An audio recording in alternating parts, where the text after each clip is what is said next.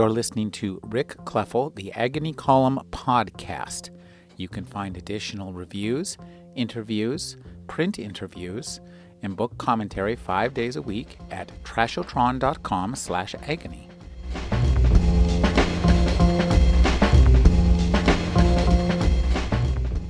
So the story is called Loser. And like all my stories, it's based on my friends. So Loser. The show still looks exactly like when you were sick with a really high fever and you stayed home to watch the TV all day. It's not Let's Make a Deal. It's not Wheel of Fortune. It's not Monty Hall or the show with Pat Sajak. It's that other show where the big loud voice calls your name and the audience says to come on down, you're the next contestant. And if you guess the cost of rice-a-roni, then you fly round trip to live for a week in Paris. It's that show. The prize is never anything really useful like okay clothes or music or beer. The prize is always some vacuum cleaner or a washing machine. Something you might maybe get excited to win if you were like somebody's maid. It's rush week, and the tradition is that everybody pledging Zeta Delt all have to take this big chartered school bus and need to go to some TV studio and watch them tape this game show. Rules say all the Zeta Delts wear the same red t-shirt with printed on it the Greek Zeta Delta Omega deals, silk screened in black. First, you need to take a little stamp of Hello Kitty, maybe half a stamp, and wait for the flash. It's like this little paper stamp printed with Hello Kitty. You suck on and swallow, except it's really blotter acid.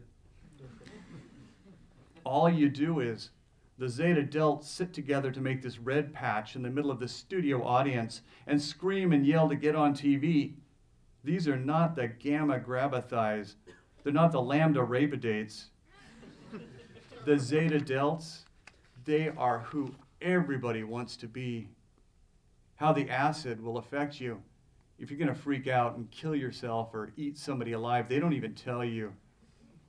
It's traditional. Ever since you were a little kid with a fever, the contestants they call down to play this game show. The big voice always calls for one guy who's a United States Marine wearing some band uniform with brass buttons. There's always somebody's old grandma wearing a sweatshirt.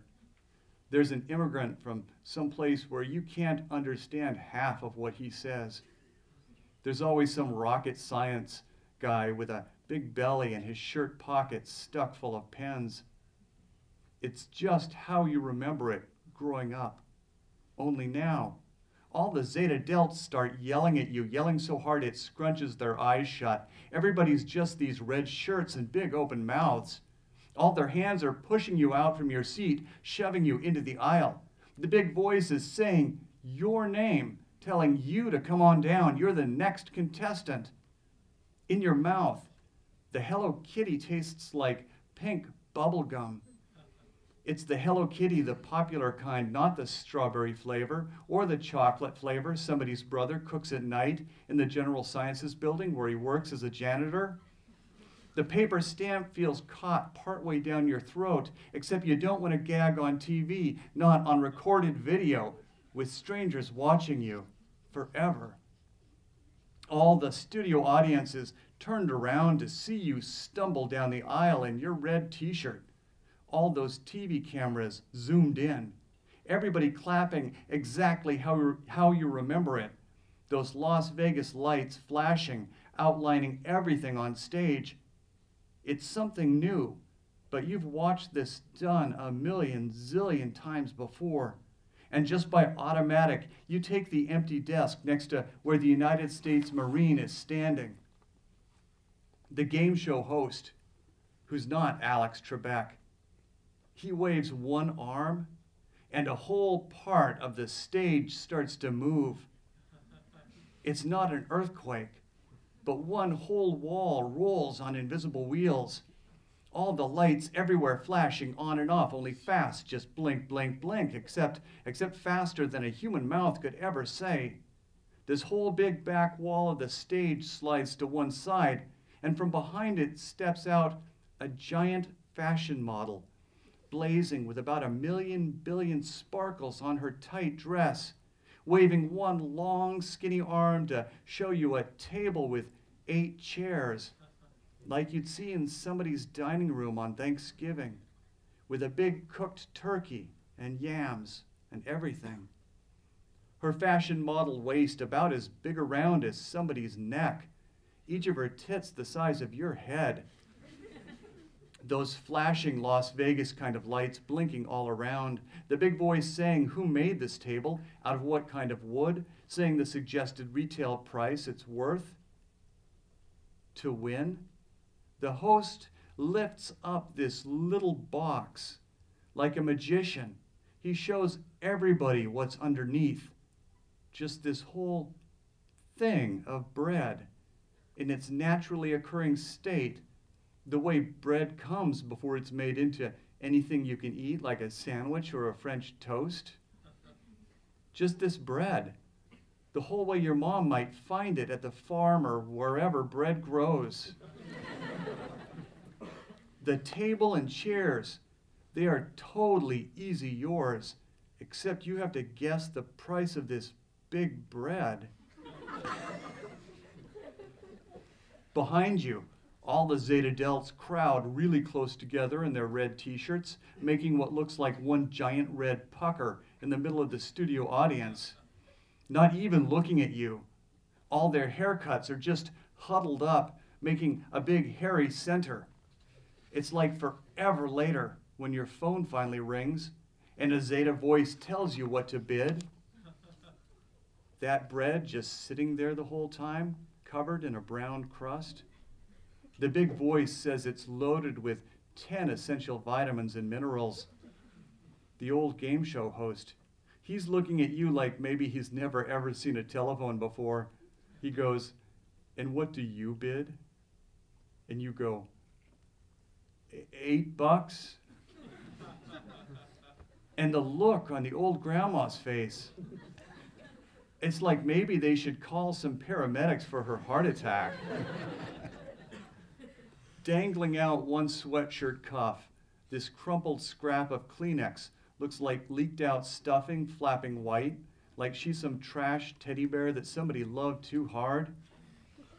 To cut you off using some brilliant strategy, the United States Marine, the bastard, he says, $9. Then to cut him off, the rocket science guy says $10. It must be some trick question, because the old grandma, she says $1.99. And all the music starts loud and the lights flash on and off. The host hauls the granny up onto the stage, and she's crying and plays a game where she throws a tennis ball to win a sofa and a pool table. Her grandma face looks just as smashed and wrinkled as that Kleenex she pulls out from her sweatshirt cuff. The big voice calls another granny to take her place, and everything keeps rushing forward. The next round, you need to guess the price of some potatoes, but like a whole big thing of real alive potatoes from before they become food. The way that potatoes come from the miners or whoever that dig potatoes in Ireland or Idaho or some other place starting with an I, not even made into potato chips or French fries. If you guess right, you get some big clock inside of a wood box like a Dracula coffin, standing on one end except with these church bells inside the box that ding, ding, whatever time it is. Over your phone, your mom calls it a grandfather clock. You show it to her on video and she says it looks cheap. You on stage with the TV cameras and the lights, all the Zeta Delts call waiting you. You cup your phone to your chest and you go, "My mom wants to know, do you have anything nicer I could maybe win?"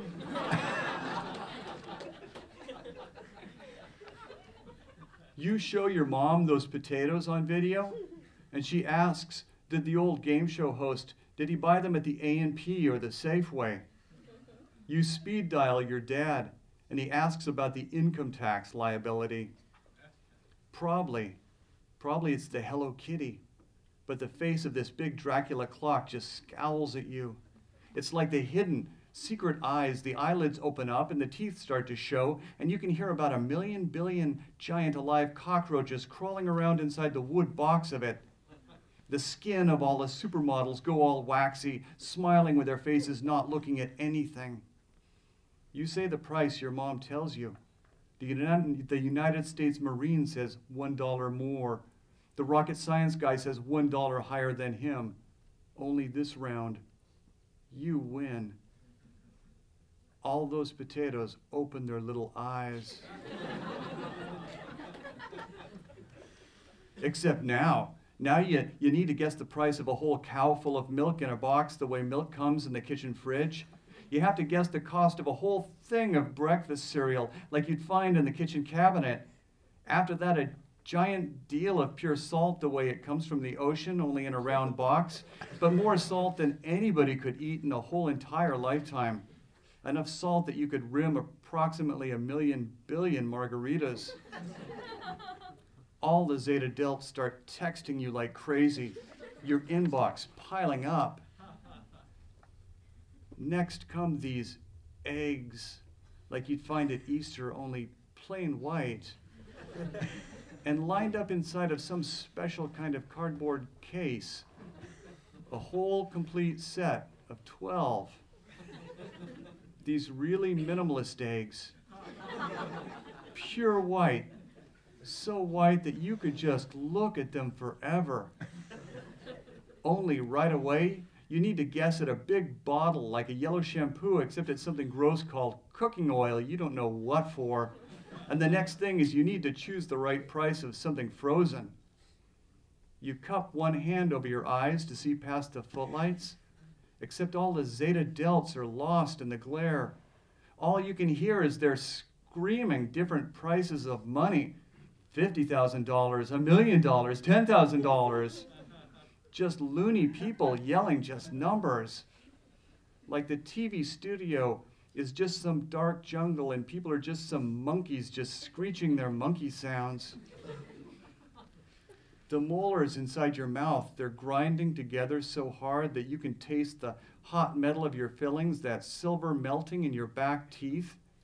Meantime, the sweat stains creep down from your armpit to your elbow, all black red down both sides of your Zeta Delt t-shirt. The flavor of melting silver and pink bubblegum. It's sleep apnea, only in the day. And then you need to remind yourself to take the next breath, take another breath, while the supermodels walk on sparkle high heels, try pimping the audience a microwave oven, pimping a treadmill, while you keep staring to decide if they're really good looking. They make you spin this doohickey so it rolls around. You have to match a bunch of different pictures so they all go together perfect. Like you're some white rat in Principles of Behavioral Psychology. They make you guess what a can of baked beans cost more than another. All that fuss to win something that you sit on to mow your lawn.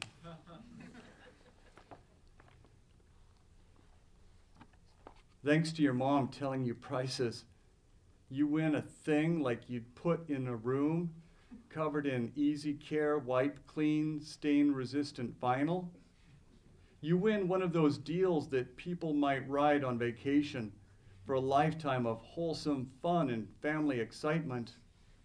You win something hand-painted with the old world charm inspired by the recent release of a blockbuster epic motion picture.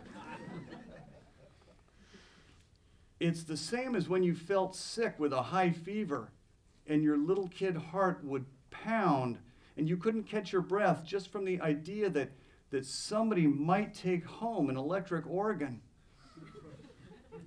No matter how sick you felt, you would watch this show until your fever broke.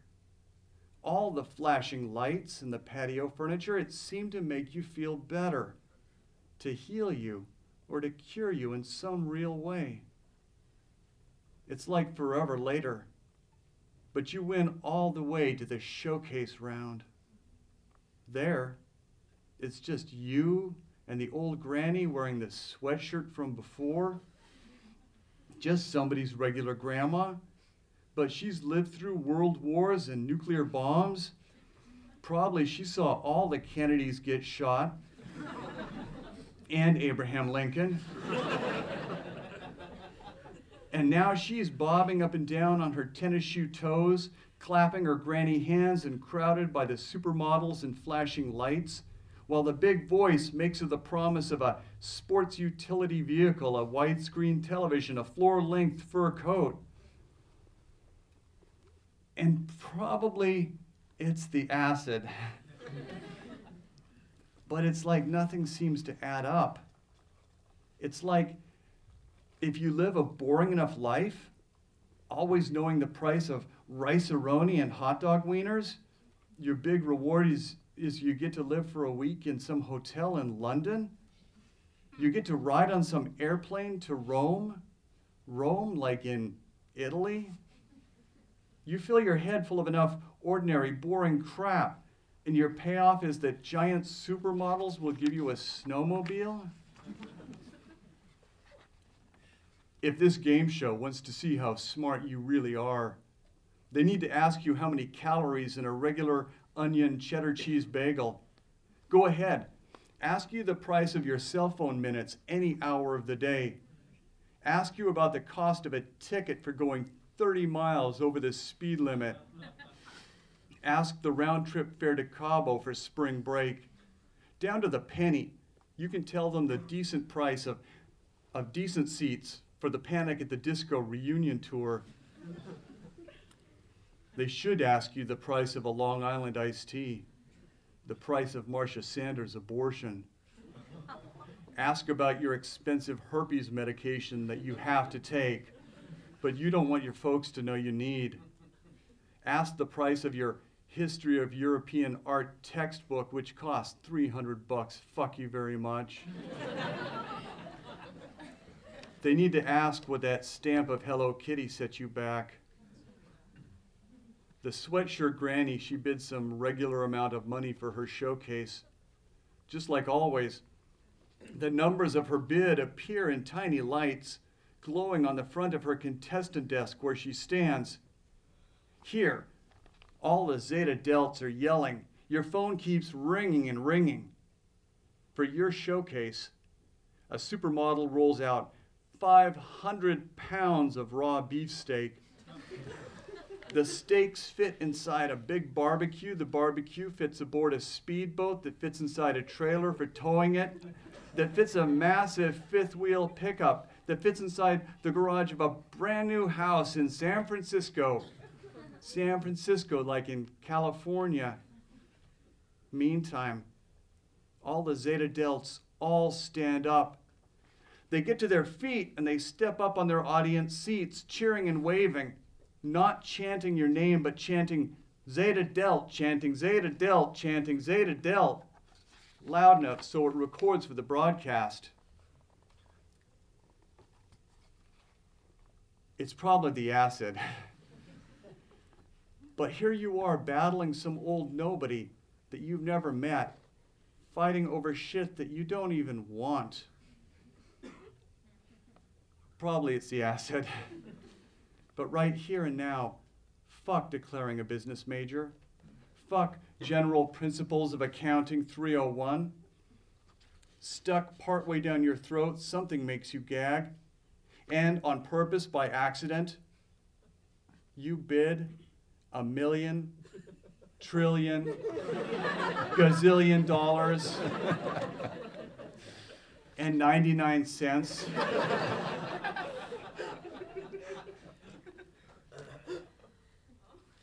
And everything shuts down to quiet. Maybe just that little clicking sounds of all those Las Vegas lights blinking on and off, on and off, on and off. It's like forever later when the game show host gets up too close, standing at your elbow, and he hisses, "You can't do that." The host hisses, "You have to play this game to win." Up close, his host face looks cracked into a million billion jagged fragments, only glued back together with pink makeup, like Humpty Dumpty or a jigsaw puzzle. His wrinkles like the battle scars of playing his same TV game since forever started. All his gray hairs always combed in that same direction. The big voice asks, that big, deep voice booming out of nowhere, the voice of some giant man you can't ever see. He demands, "Could you please repeat your bid?" And maybe you don't know what you want out of your life, at least not yet, but you know it's not a fucking grandfather clock. 1,000,000, trillion, you say? A number too big to fit on the front of your contestant desk. More zeros than all the bright lights in the game show world. And probably it's the Hello Kitty, but tears slop out both your eyes, and you're crying because for the first time since you were a little kid, you don't know what comes next. Tears wrecking the front of your red t-shirt, turning the red parts black so the Greek omega deals don't make any sense. The voice of one Zeta Delt, alone in all that big quiet audience, somebody yells, "You suck!" On the little screen of your phone, a text message says, "Asshole." The text, it's from your mom. The sweatshirt grandma, she's crying because she won. You're sobbing because you don't know why. It turns out the granny wins the snowmobiles and the fur coat. She wins the speedboat and the beefsteaks, the table and chairs and sofa, all the prizes of both the showcases, because your bid was just way, way too high. Nothing is worth all that you think it is. The granny is jumping around, her bright white false teeth throwing smiles in every direction. The game show host gets everybody started clapping their hands, except the Zeta Delts don't.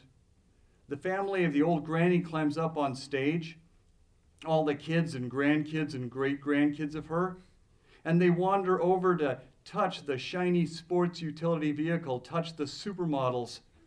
The granny plants red lipstick kisses all over the fractured pink face of the game show host. She's saying, "Thank you," saying, "Thank you," saying, "Thank you," right up to when her granny eyes roll up backward inside her head and her hand grabs at the sweatshirt where it covers her heart. That's loser.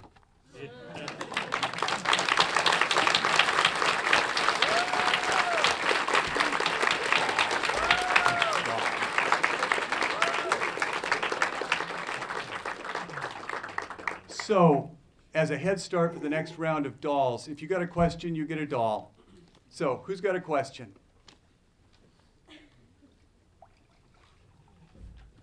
Me? Yeah, you, right there. Stand. Oh, I have books in my lap. Good. Oh. Oh, thanks. Is it a girl? Is it a girl? I just want to hear you say your last name for me. That's my question. Can you pronounce it for me so that I can correct everyone that tells me that I say it wrong? My family always says Polinek. Polinek. Yeah, and when my great-grandparents immigrated from the Ukraine, they dropped out a bunch of letters like a lot of Poloneks do. And when my father went into the military, they said that unless his name agreed with the Ellis Island records, you know, he would have to change it back. So that's why it's that long. We've tried, but we pronounce it Polinek. Polinek. Thank you. So we're going to try to go girl, boy. So how about boy this time? And I'm going to let Rick choose because I can barely see. You right there, hand up front row. Your boy? I think so. Stand up. It's maybe inappropriate, but it just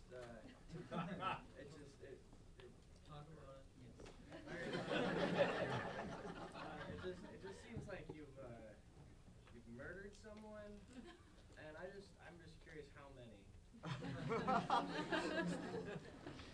Have I murdered anyone? No, sorry.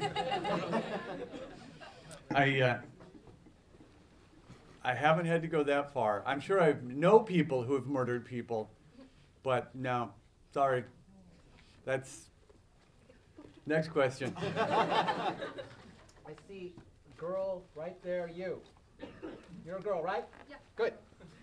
What was your writing process for Rant? Did you write it sequentially? Did you write certain characters? How did you do that? Which is a fabulous book. Writing Rant was very much like sort of shooting a movie, that you can shoot it or you can write it completely out of order, and kind of focusing on each person's aspect of the story and getting their voice kind of as unique as you want to do it for each person, and then to intercut it like you would edit film. And that's kind of the fun of writing in a nonfiction form, is that you don't have to reinvent the transitions. The transitions are dictated by the form. You know, and my classic example is always Citizen Kane, where the nonfiction form is newsreels. So you can go anywhere in time and anywhere in perspective, as long as you keep passing through those reporters. You know, those guys that are always in silhouette who are talking into the phone saying, "Who are you going to talk to next?" "I'm going to talk to the wife." You know, "Where are you going to go?" "She's in Atlantic City. I understand she runs the nightclub." And it provides the setup, the nonfiction setup for the next jump in that segment of the story. Or when Orson Welles did War of the Worlds on the radio, using a news broadcast format dictated using very banal dance music in between. And that dance music would be this sort of that bland thing that would imply the passage of time, because that's always a big chore in fiction. How do you imply that time has passed without writing a book that lasts for years? And, you know, the music between the news broadcasts allowed for that jump in time, and also it reinforced what was said that when it wasn't that sort of, you know, now from the ballroom at the top of the Mark Hopkins, here's so-and-so's dance band, so that the news broadcast stood out all the more. So using a nonfiction form like in Rant allows you, dictates a structure, dictates the transitions, so you don't have to invent them. And you don't have to use really wordy transitions. You know, 15 weeks later, Sylvia found that it burned when she peed. You know,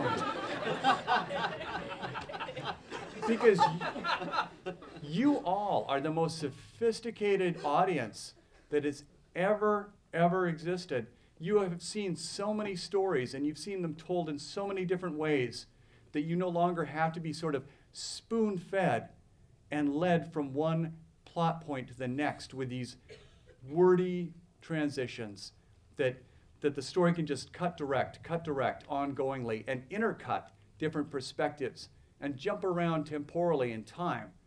And you will stay with it because you're so smart. But a lot of writers don't want to trust you, and they want to really make sure that you stay with the story. And that was the joy of Rant, is that it really allowed for cutting the story into fragments and then juxtaposing those fragments for a better effect and better pacing, and making a book that was as much like film as I could possibly do. So thanks. They're going to allow me one more question, so. It's a boy. Oh, right there. Big guy. Hello. You started talking about putting a story together. I think it was Fight Club, and you said, then all I need to do is add filler. And I've learned so much from your books about, like, you know, how artificial flowers are made with excruciating detail. Every muscle and how you snarl, which muscle it is that makes it happen, and all that type of expertise that you put in your book. Is that what you call filler? And how much study do you do to get that? Do you specifically go out to learn about every effect of every drug you can put in yourself, things like that? I would say there's a distinction between what I think of as filler and what I think of as breading. what I think of as bridges. Because a lot of times when I write short stories that eventually assemble like Fight Club, I'll look for where I need bridges, where there needs to be something between one plot point and another plot point so that everything doesn't happen paced too closely together, so that you can build suspension and you can keep things unresolved. Because that's a really nice thing to steal from the movies, is to always ask more questions than you answer. Always create more unresolved energy than you ever resolve. And then to resolve all of the energy as quickly as you as possibly can in the last sort of few scenes of the story. And so a lot of times you need bridges as just that sort of bland something between really strong dynamic plot points. And the kind of filler or the breader, the sort of nonfiction stuff that you're talking about, beauty hints or house cleaning tips or anatomy stuff, or in the case of Snuff, the porn movie titles, and also the Hollywood starlet beauty hints that ultimately scarred famous movie stars. That stuff serves so many purposes. Number one, it's good pacing. It paces out the physical action, and it acts as a contrast between dialogue and gesture. You kind of have three things that you can do in a scene. One is gesture, one is dialogue, and one is that sort of internal running narrative of factual stuff. And those are the three things I do because I hate to do description, because description is just going to slow my plot down. You all know what stuff looks like. I don't need to tell you. The worst verbs you can use are is and have, or any form of is or have. Cynthia was a beautiful redhead. Is. Passive verb. So, by using dialogue and gesture and, in a way, this nonfiction filler stuff, the nonfiction filler stuff, number one, establishes authority. It's something smart. It says, this character knows what they're talking about. They know this really, really well. And so you start to believe, if you can believe these little factual things, you'll believe the great big lie. You'll believe that Tyler and Jack are the same person. And number two, those little nonfiction things betray state of mind. You know, that if someone is talking about all the movies in which actors have died or killed themselves, they're probably not in a good mood. And that's the other thing you can't do in minimalism. You can't say, Cynthia was terribly angry that day, or depression washed over Timothy. You can't say that. You have to always find a way of making that distinction, depression, anger, happiness, lust, occur in the reader's mind. You can't put it on the page. And sometimes you can cheat. I am Joe's white knuckles. And you can create a convention for sort of stating that emotional state of mind. But other times, you imply it by the nonfiction sort of running narrative or filler that they're constantly, mulling over in their heads. Establishes authority. It allows for more effective pacing of dialogue and gesture, and it betrays or portrays state of mind more effectively than just overtly stating, how the character feels right then. So those are the three things that I think those little nonfiction bits do most effectively. So now let's get rid of the last of the dolls.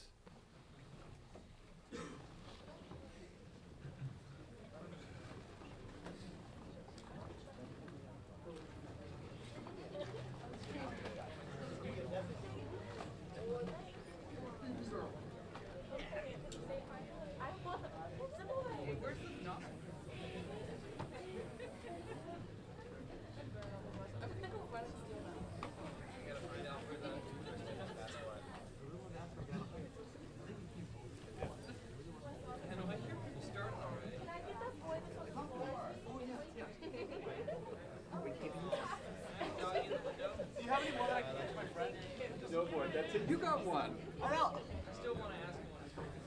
Okay, on your mark, get set, go. Come on.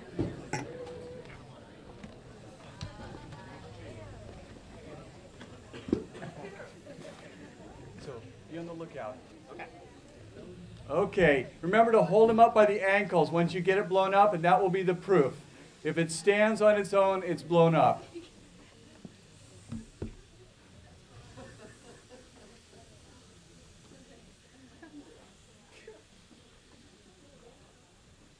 One. Okay. Now we need a boy. We've got the girl. There's almost a boy up there.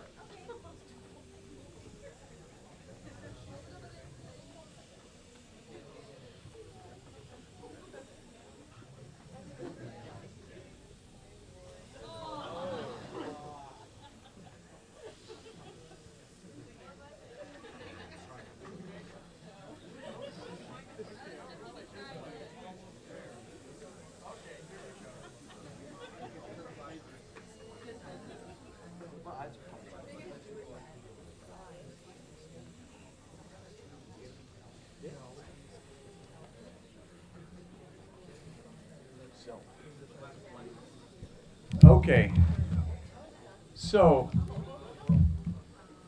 objects in stories. I really love to use an object in a story because it allows a character or prop to be always doing something with, to balance out anything they might say, to keep the dialogue down to a minimum. And in Snuff, the objects are the blow-up dolls and cyanide pills. And I really wanted to bring you all cyanide pills, but that's not going to happen. And the bouquet of wilting flowers. And there is one other object. Who said it? Here's the book.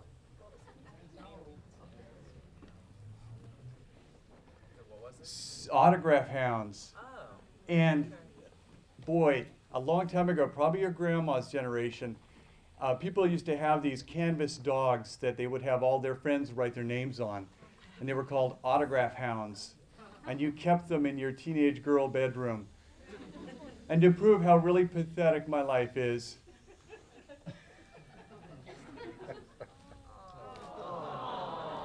I spent my winter watching marathons of To Catch a Predator.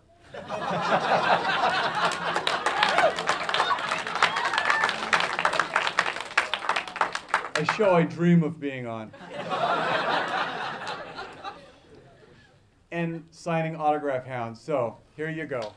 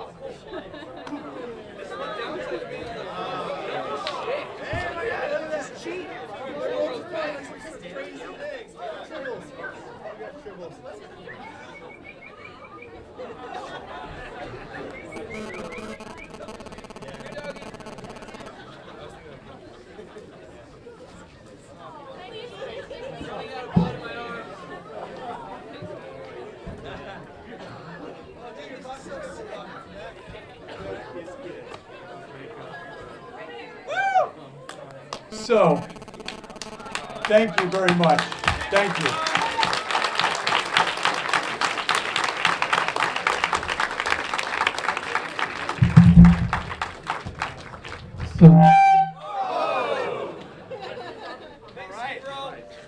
So Chuck is going to be signing out in the lobby again for those who have tickets for the book signing and those who have not gotten their book signed. As long as you have a ticket, he'll be signing books out in the lobby.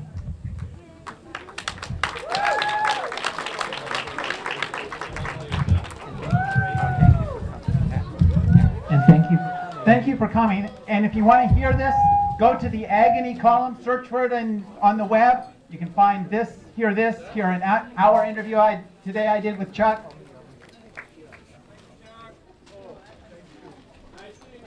Thanks for coming. Thank you. All right. Are there any extra dogs? Mine got stolen twice. Like ripped out of my door. I think they've all been snarfing. Here, I'll grab my girlfriend. Your girlfriend, I'll get my boyfriend. I'm gonna fill up my sex doll.